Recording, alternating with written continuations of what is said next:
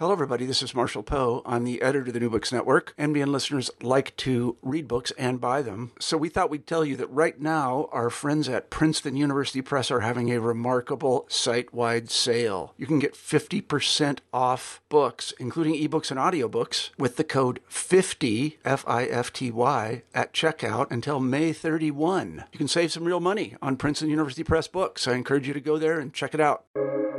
Welcome to the New Books Network. Hello, and welcome to the New Books Network. I'm your host, Fulya Pınar. I'm here today with Mejdulene Shomali to talk about her book, Between Banat, Queer Arab Critique and Transnational Arab Archives, published by the Duke University Press in 2023. Thank you very much, Mejdulene, for joining us today. Thank you for having me, Fulya. I'm really excited to talk to you. Me too. So I'd like to start with learning about your background a little bit. So could you tell us about your background, how you ended up conducting this research on this topic, and how you came to write this book? Sure. So I'll start maybe with my academic background. I got a BA in English and Literature, and that sort of generated my interest in creative works as representative of communities. And then I have a PhD in American Studies and an MA in Women's Studies. So I sort of feel like all of these three academic disciplines combined to sort of situate me as a scholar. So the cultural studies from the BA and the gender and sexuality from my MA, and the sort of investment in transnational ethnic formation from the PhD. And I came to the research as many people do, as me search, I myself am queer, and I was looking for queer representation, particularly queer Arab representation and queer Arab women. And I was trying to understand why that community was so difficult to locate. And I was trying to understand what that community even looked like or felt like, or what it meant to be queer and Arab at the same time, because that wasn't something that I really had access to growing up. And so the research was very much developed out of a personal desire to look for communities that I felt represented me and that I could belong to. And so I started the project sort of maybe naively looking for like lesbian and gay Arabs. And I had to quickly realize that that was a faulty setup, because those categories are very specific and very locally specific and weren't necessarily the frameworks by which Arabs understood their identities or their sexualities. And so I had to sort of expand my project and think through queerness as a more flexible category that wasn't identity based, but was more about resistance to normativity, either in gender and sexuality or in other forms of normativity, like normalizing the state, normalizing violence. And so when I opened up my understanding of what queerness was, it also opened up the access to queer communities that I had, because now it was easier to see the ways that I was in communication and in conversation with other people who were ambivalent maybe about categories like lesbian, but who understood that they wanted to undermine patriarchy, or that they were suffering via normative heterosexuality. And so it was really an expansive turn, and it enabled me to find the subjects of this book. Amazing. Yeah. And it's very nice to hear your personal story as well about this. And I like me search. I've never heard of that. Thanks. So this is actually my first time doing this, but I'd like to ask you about your book dedication section. It reads, and I quote, "For Banat Arab and for the Arab women who have lured me into possibility." I really like this quote. I have so many parts in the book that I highlighted, but I think this might be my favorite. So can you tell us about what you mean with the Arab women who have lured you into possibility? What does that mean for you? That is such a sweet question. Thank you. I never would have imagined anybody asking me about the dedication, so I'm very grateful to you. So I think that this book is a love letter to queer Arabs, yes, but even more than that, it is a love letter to Arab women, because without the Arab women who raised me and educated me and mentored me and taught me how to be an ethical scholar and how to be an ethical person, this book would not exist as it does. And I would not exist as I do. And so, I feel kind of emotional. I really felt that the love of Arab women has saved my life on numerous levels. Like I have three sisters, so I'm one of four, and I have many, many aunts and cousins, and cousins who are not actually related to me, but are also still cousins. And growing up, being, shepherded by them through all of the violences and all of the scary things in the world, um, made it really possible for me to continue existing. And then when I started my graduate studies, I was very fortunate to be taken, to be, to, sorry. I was very fortunate to have two mentors who are also Arab women. And they really taught me what it meant to do feminist scholarship. And they also were role models for how to be an Arab woman in the academy, and how to fight for myself and how to value myself, and how to network. And they also taught me what I should prioritize and who I should prioritize, and the communities that mattered to me, and the research and the topics that mattered to me. And so I really believe that without their care, without this incredible guidance in my both personal and professional life, without that, which I think of as a form of love, right? This is a form of love, to spend some time with your graduate student, right? And to let them call you when you're freaking out about a project, or to let them bounce ideas off of you, or to put them in touch with other people that might be really important for their thought process. These are acts of love. They are acts of community. And so I fully believe that I was loved into possibility, that I was able to exist as I am the scholar today through the sort of push and support of all of the Arab women around me. That was very powerful and very beautifully said. I also have three sisters, by the way, so I can definitely understand how growing up in such an environment, what that kind of a thing might mean for a woman from a Middle East country. So in your introduction, you write, and I quote again: queer sexuality, particularly women's queer sexualities, are understudied within Arab and Arab American scholarship and do not function in parallel to Western iterations of LGBTQ history and identity. They require an alternative methodology and archive that is a different kind of story and a different kind of telling. So could you tell us about how you're engaging with, how you're approaching to this alternative methodology and archive? So in other words, what does this different kind of story and different kind of telling mean for you? Yeah, thank you. So this relates a little bit to what I said earlier about originally looking for lesbian or gay or bi identities, and realizing very quickly that that narrative and that form, that historical identity formation, was not going to map onto Arab or Arab American subjects for many different reasons.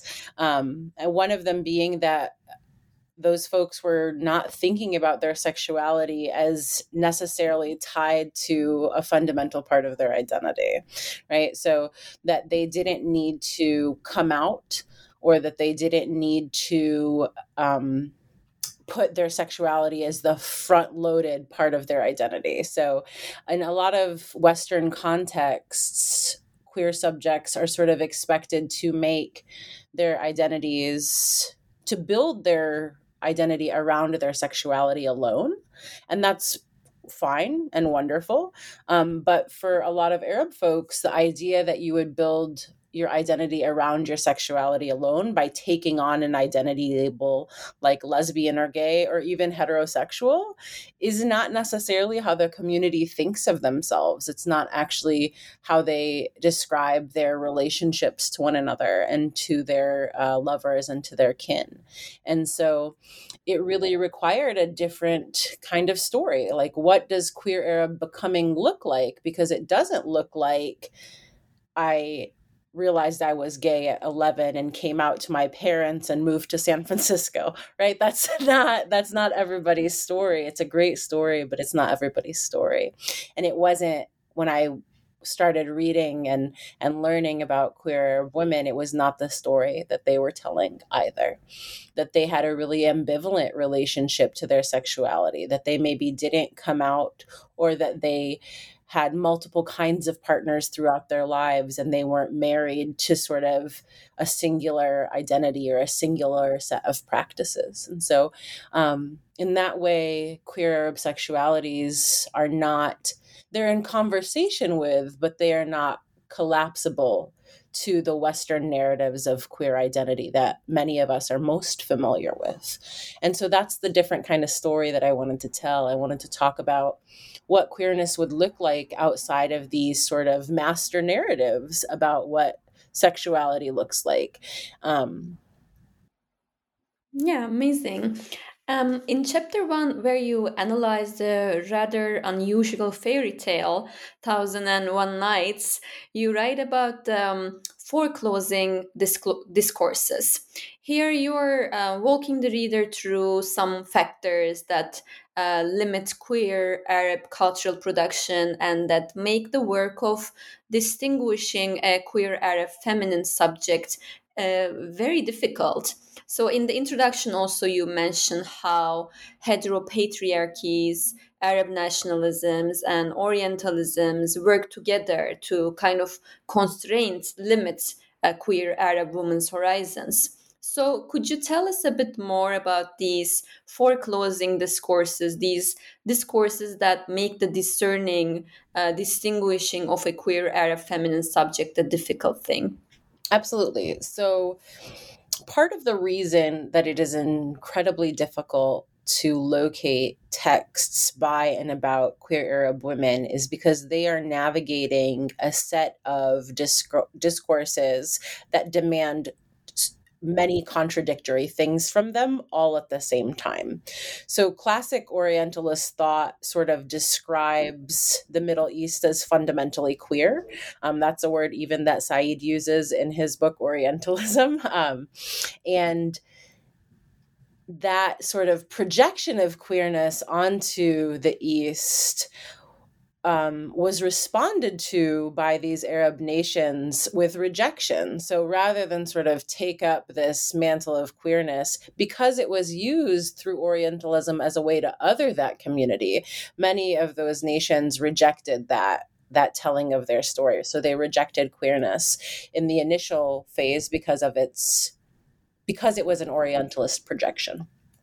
And then it became a way, those Arab nationalist or heteropatriarchal programs also started to reject queerness as it started to represent Western assimilation. And so a lot of times people would sort of imagine that gayness, or I should say same-sex desire, really doesn't exist in Arab worlds, and that if it does, that it came from over there, right? Like, you got that from them. That's not how we are.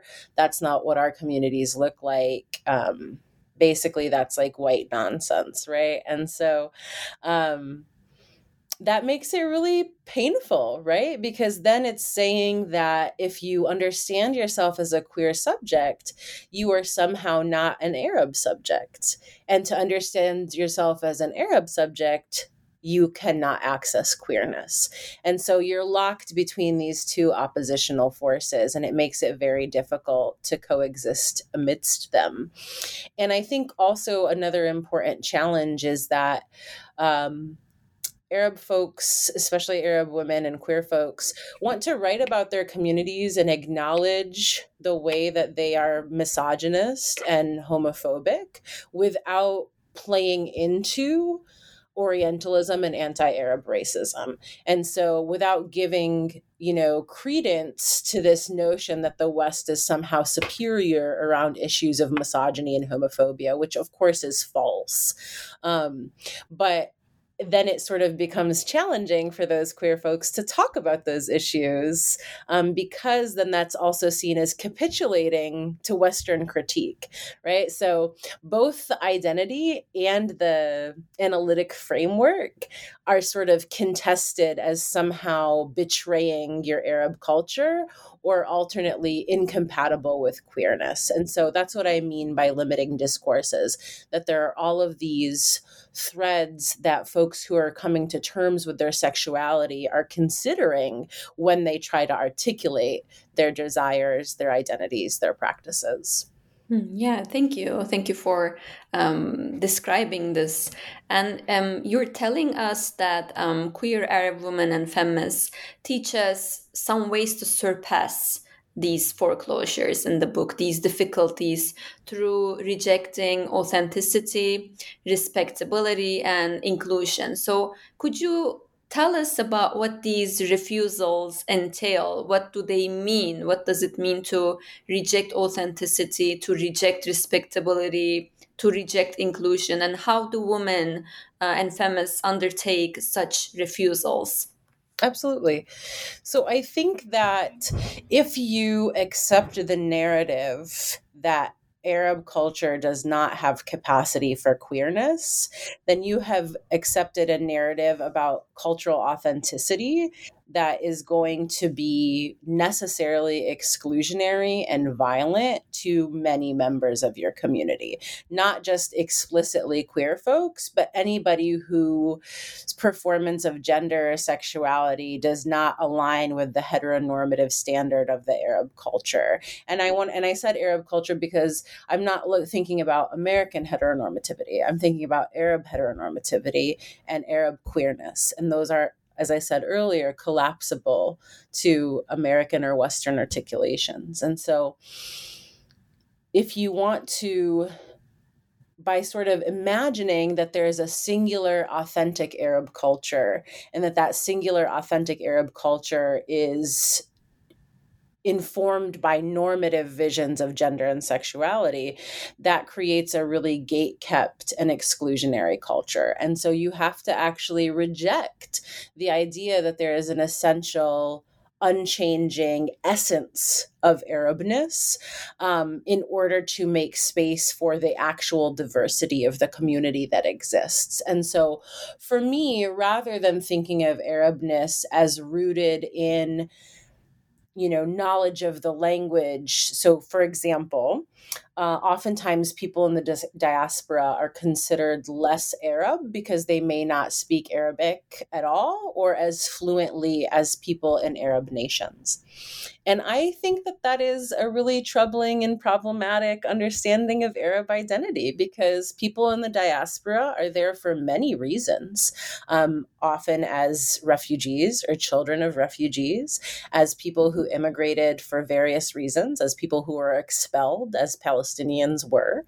And so to imagine that they too do not participate in Arab cultural traditions because of the difficulty with which they would access Arabic is a really limited way to understand Arabness. And so I want to say that Arabness is not about one particular set of behaviors or ideas, but that it's actually about being in community with other people and creating Arabness through community, that it's about the relationships that we have and the histories that we share and the communities that we build, not necessarily the identifying factors that each individual holds, right? And so rather than looking at an individual and saying, okay, to be Arab, you have to be this, and this, I'm saying Arabness is created between people and not located in one person alone. And so for me, that's a rejection of cultural authenticity. I think hopefully that was a clear explanation, but I think respectability is a lot easier because it ties so transparently to normativity. And so respectability at its core is this idea that in order to be deemed a respectable, acceptable subject, you have to perform certain gender and sexual roles. And if you don't, you are seen as subject to any bad treatment you get. So if you flout conventions of gender, let's say you wear more revealing clothing, or you get tattoos, or you change your hairstyle, or you do whatever it is that flouts those normative conditions of gender, somehow you aren't regarded as receiving the respect and privacy that other women have because they've conformed to respectability. And historically, for many communities of color and queer communities, they practice respectability in order to eliminate chances for harm, right? And so, for example, respectability is an important concept in Black histories and Black American histories, where Black women in the US were hypersexualized. And so respectability was a way to sort of retain some autonomy and privacy around their bodies, right? And that's an important strategy, and one that I wouldn't take away from any community necessarily. But not everyone can achieve respectability. There are some people who are always going to fall outside of the normative conventions that we have for gender and sexuality. For example, trans folks often will fall outside of that. Genderqueer and non-binary people, sex workers, people who are not interested in monogamy, right? All of these people are going to fall outside of what can be achieved through respectability, because those are not considered respectable positions.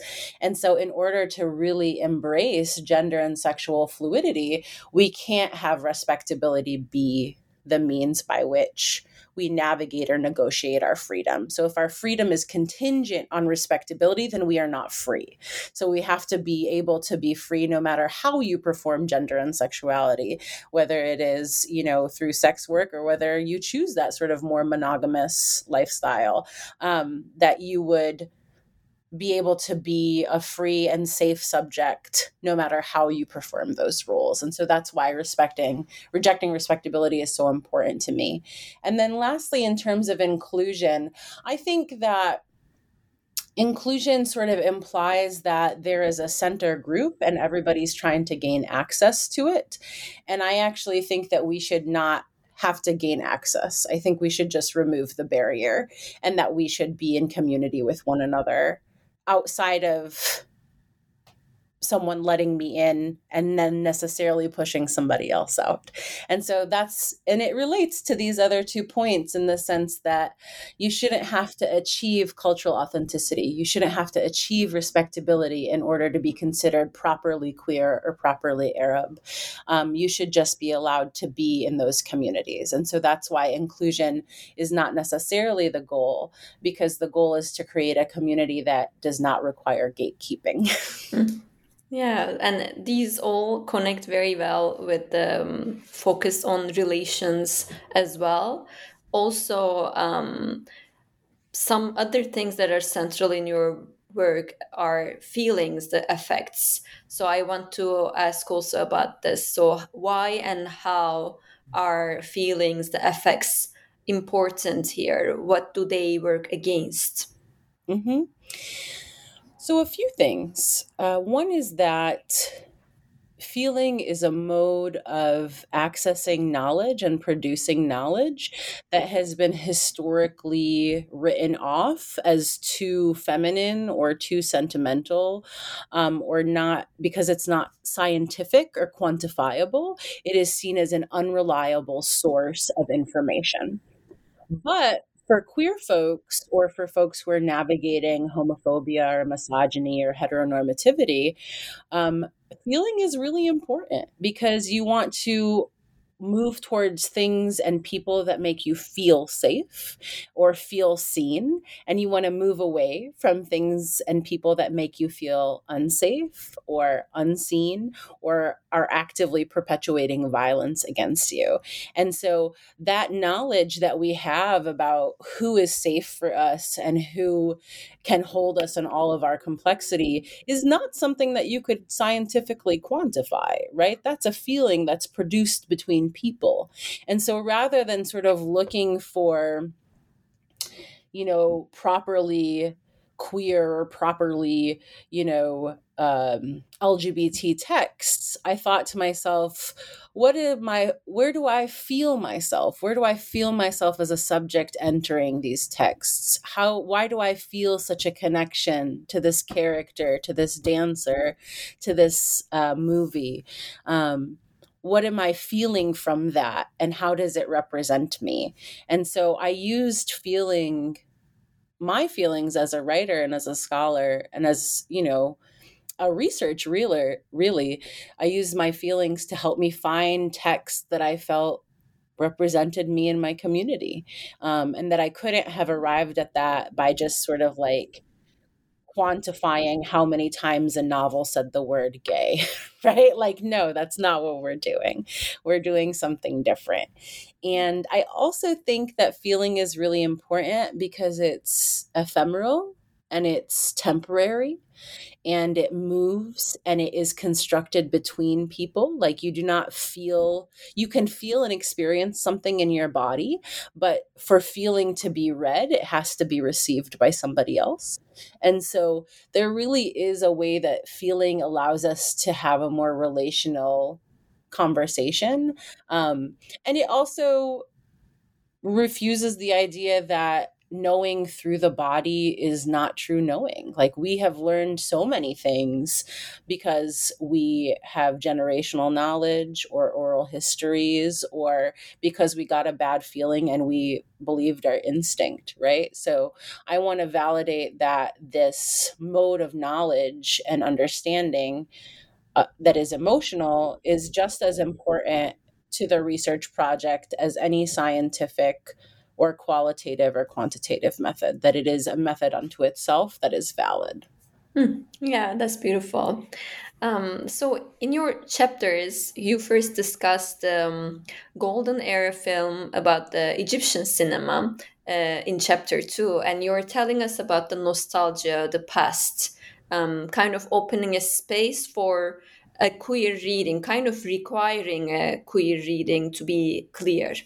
And in chapter 3, you discuss 3 Arabic novels where queerness is more openly available, even without a queer reading.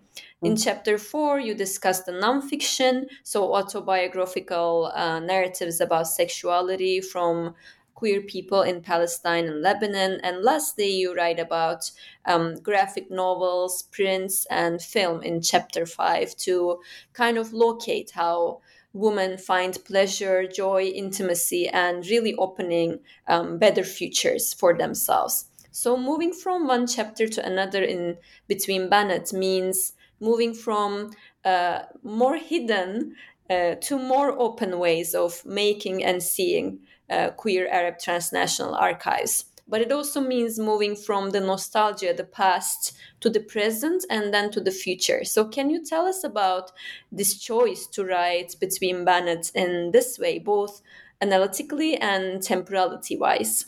Yeah, absolutely. Thank you for that lovely observation about the book. I think for me, I wanted to start with a mainstream popular Arab text because I wanted to refute the idea that queerness was not present in Arab cultures, or that it was somehow an export or an import, I guess, from Western culture. And so I wanted to look at something that is incredibly beloved and is incredibly expressive of Arab cultures. Most folks love the 1950s era of film in Egypt.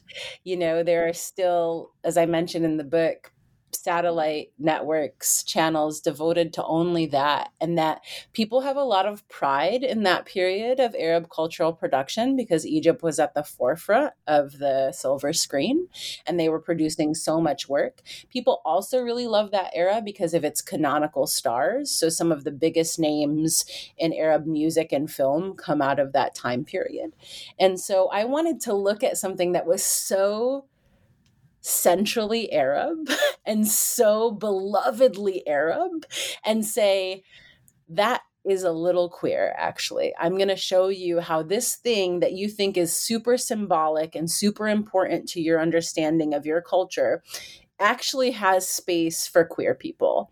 And so I wanted to start there to sort of prove the point of, queerness is and has always been a part of our communities and our culture. And that 1950s Egypt, just like 2023 Palestine, is actively thinking about what does it mean to look at gender and sexuality differently? How do we talk about that in our communities? What is normative? What is non-normative? What is resistant? What is the story told on the screen, and what is the story told in a wink and a nudge? And so I wanted to sort of take this really beloved thing and show that it had all of the capacity for queerness that we imagine was impossible for both the time period, but also for the community itself.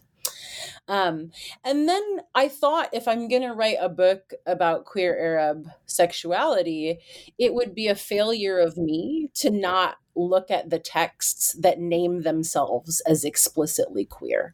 So even though I'm invested in a more expansive understanding of queer sexuality that doesn't have to be named as lesbian or gay or what have you, I still felt that if I wanted to represent my community as broadly as possible, then I should look at what people were saying about themselves. And so that's why I wanted to look at the novels that claim to be Arab lesbian novels, as well as the autobiographical work from queer LGBT organizations in the Arab nations. And so it was really important that I center those voices of queer people doing queer things, and the way that they talked about themselves. And then I would say the last chapter for me actually moves back towards the goals of the chapter on Egyptian cinema, in the sense that the texts of that chapter are not properly queer, right? They are not about finding a lesbian filmmaker or finding a protagonist who is exploring her sexuality as such. They are really about looking at all of these works that are rejecting normativity and gender and heteronormativity specifically, and that through that rejection of those normativities, through that rejection of respectability, they are making a more capacious and exciting and joyful queer space, even if they do not understand themselves as queer. Which is to say, I'm not trying to say any of those writers or illustrators are queer, but I am saying that their work is world making, that it is opening up possibilities for different kinds of genders and sexualities. And so it's almost, to your point, a future projection of what we saw happening in the Golden Era period, where people are having those conversations in Arab culture right now, and they are happening in all different kinds of mediums and all different kinds of formats, and that rejecting normativity itself is going to be a better world for not just queer people, but even folks who are not necessarily understanding their identities through those metrics. And so that's the sort of project of the text itself. I will just say about the timeline. I didn't want to imagine that queerness was only historical or only presentist. For me, queerness is a world making. It is futurity. It is about enabling bigger, better, brighter, more inclusive things. And so I wanted to sort of think about phases of our sexuality and phases of our lives. And so for me, talking about strategies in the last chapter is a gesture towards making futures out of the present and the past that I've just constructed in the book.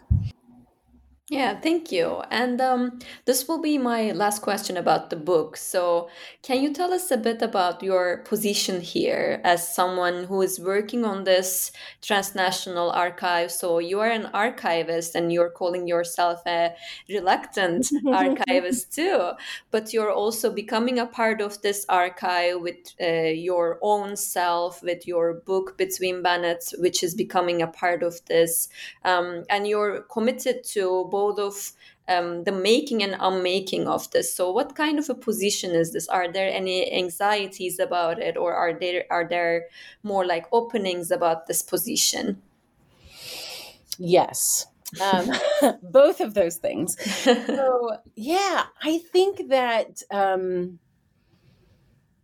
for me, part of the challenge of using the idea of an archive is that it creates certain parameters and certain qualifiers for what is included or excluded. It's similar to how we talk about canons. Like when you create a canon, you automatically create a sort of standard that is about some kinds of work and some kinds and not including other kinds of work.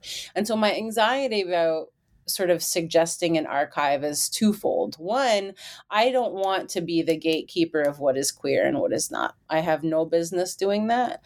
I'm saying here are some things I think are queer and I think tell a story of queerness that could be included in our archives, but it is not my position to say what shouldn't be in there. So and I don't want that responsibility, because I think, to my point, I'm not interested in authenticity or respectability or an essential form of identity. So I wanted to be able to collect a group of texts that suggested that we had a historical and contemporary presence without creating an exclusionary group of texts that meant that this is the only archive, and that the archive had to look a certain way. The other thing about it is that, for example, the chapter on Egyptian cinema, when I first wrote that chapter, it is previously published as an article. People told me that my readings of the films were wrong, that they were so obviously about heterosexuality and performing heterosexuality, and there's an anxiety around saying something is queer when those people may not have envisioned themselves as queer subjects, and that could be a certain kind of violence, that it could say, I'm calling you a name that you would never have used for yourself.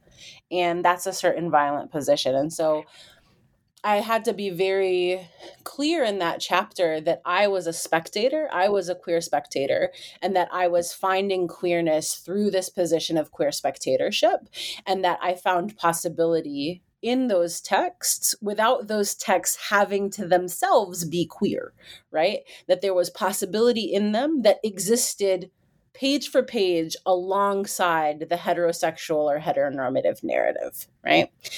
So I'm not naming them as queer. I'm just saying there's some queer things going on here as well.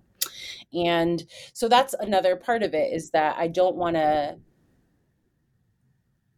engage in this project of naming that would feel foreign or unwanted to the people who received the name or who were called by that.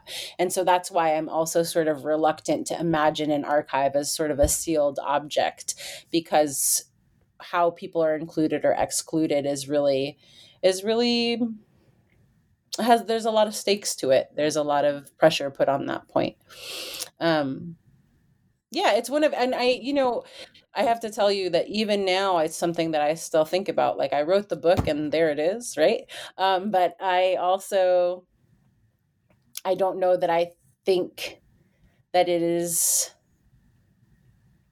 a sealed object itself, right?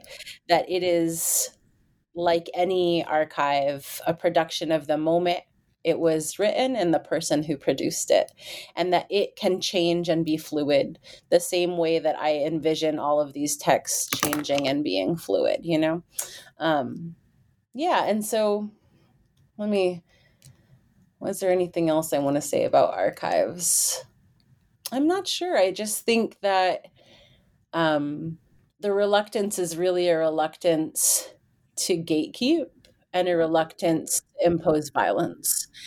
But the desire for it is a desire to find ancestry and to project futures.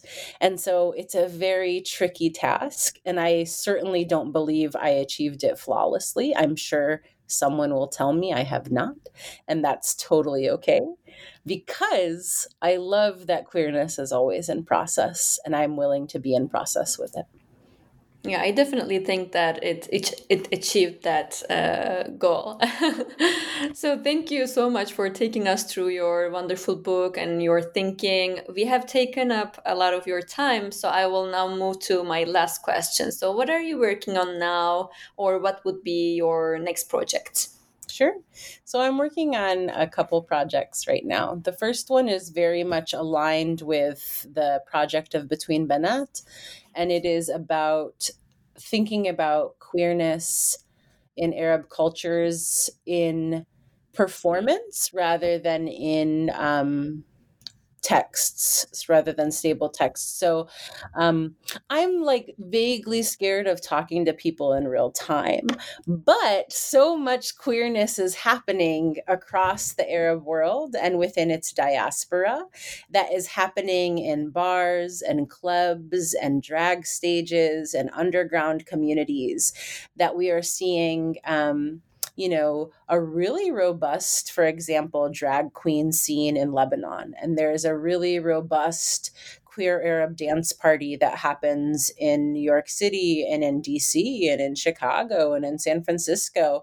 And I'm sure if I knew more about the UK, probably in Berlin and in London and all of these other places, right?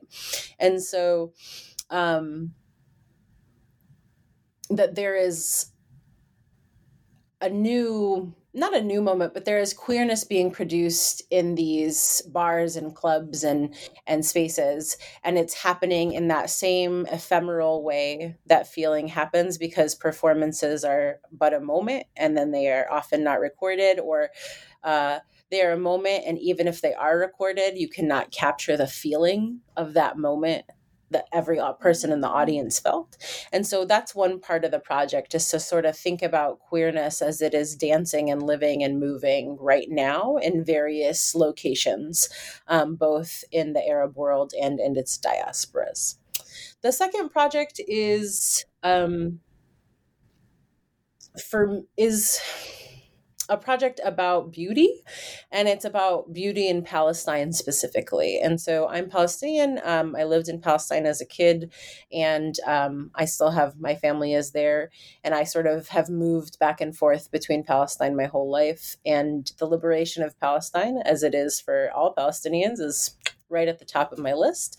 And so, but I am also someone who looks at art and thinks about the power of art and the importance of it in our revolution and in our liberation and in our struggles.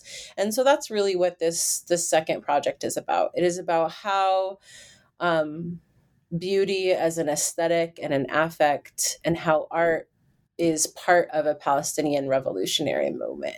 And it's an attention to the really vibrant and beautiful ways that Palestinians persist and that they exist and resist, rather than sort of imagine Palestine as a constant site of only suffering. I want to talk about the ways that it is beautiful and the ways that it is celebrating and living and thriving. Well, not thriving necessarily, because how do you thrive under apartheid? But it is certainly resisting and surviving in really stunning and compelling ways. And so I want to talk about that narrative. And so that's the other project that I'm working on, is sort of thinking about radical aesthetics and radical affect and the way that beauty and feeling contribute to our revolution and to our liberation. Beautifully put again. Those all sound very wonderful, and we'll certainly be looking forward to seeing these projects. Thank you so much, Mejdulene, for your time, for sharing your work with us. Thank you so much, Fulia, for having me. It's really exciting to talk to someone about the book, and for your really insightful questions. I'm very grateful. Thank you. But really, the pleasure is all mine. Thank you so much. I'm your host, Fulya Pınar. This discussion of Between Banat, Queer Arab Critique, and Transnational Arab Archives is brought to you by the New Books Network. Thank you for listening.